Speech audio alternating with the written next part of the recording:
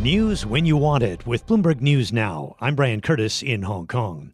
Israel ordered residents out of parts of southern Gaza as airstrikes hit areas where Hamas leaders may be located.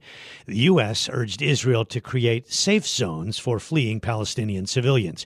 We hear more from Bloomberg's Ian Fisher. They've basically carved up southern Gaza into these little micro zones. They're warning people that, you live in, 101, please get to 104 because we're going to attack 101. And the problem is that the 2.2 million people who live in Gaza, about 1.8 million, according to the UN, are displaced.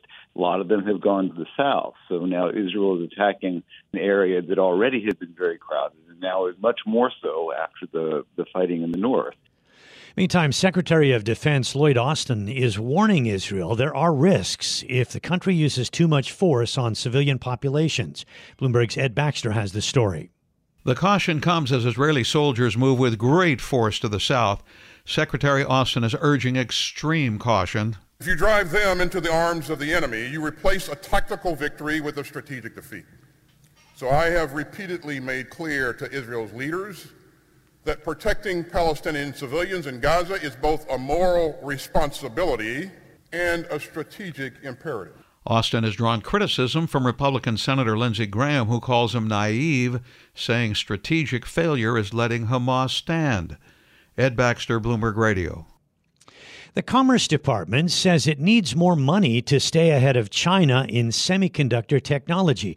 Bloomberg's Dan Schwartzman with details. While speaking at the Reagan National Defense Forum in Simi Valley, California, Commerce Secretary Gina Raimondo says that her department's Bureau of Industry and Security needs more money to stop China from catching up to the U.S. on cutting-edge semiconductor technology. The secretary says that currently her budget is $200 million, which is not enough to deny China the tech. The Commerce Department has been placing new export controls on semiconductors since October of 2022. Raimondo reiterated that American companies needed to adapt to U.S. national security priorities despite losing revenue. The secretary specifically called out NVIDIA, which had designed chips for the Chinese market after the first round of curbs, which led to the Commerce Department tweaking the curbs to include the made-for-China chips. NVIDIA then went ahead and designed 3 new artificial intelligence components just for China. Dan Schwartzman, Bloomberg Radio. A Hong Kong court has adjourned a winding-up hearing of China Evergrande until January 29th. Evergrande now has 8 weeks to work out a deal with offshore bondholders on restructuring. Alaska Air has agreed to buy Hawaiian Airlines in a $1.9 billion deal. Bloomberg's Mary Schlangenstein tells us what the deal will mean for Alaska Air. Alaska says they're looking at it this way. The Hawaiian market has always been a really strong travel market. They believe it always will be a really strong travel market. It's worth about $6 billion a year, they believe.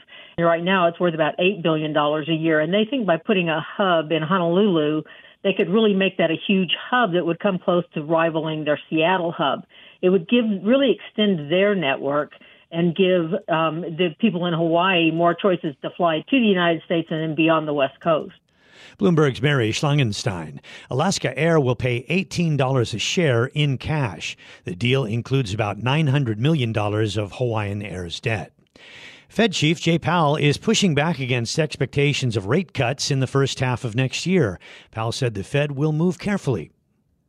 It would be premature to conclude with confidence that we have achieved a sufficiently restrictive stance or to speculate on when policy might ease. We are prepared to tighten policy further if it becomes appropriate to do so. Powell had suggested the Fed expects to leave rates steady when policymakers meet December 12th and 13th. And that's news when you want it with Bloomberg News Now. I'm Brian Curtis. This is Bloomberg. You know, it can be hard to see the challenges that people we work with every day are going through. Invisible struggles like stress and burnout, caregiving for a loved one, or being misunderstood. But insight, awareness, and empathy will help us better see the issues they're dealing with. And that can make us and our companies healthier too. I'm Holly Robinson Peete. Join us on The Visibility Gap, a new podcast presented by Cigna Healthcare. Download it wherever you get your podcasts. The countdown has begun. From May 14th to 16th, 1,000 global leaders will gather in Doha for the Qatar Economic Forum powered by Bloomberg. Join heads of state, influential ministers, and leading CEOs to make new connections, gain unique insights, and uncover valuable opportunities in one of the world's most rapidly rising regions.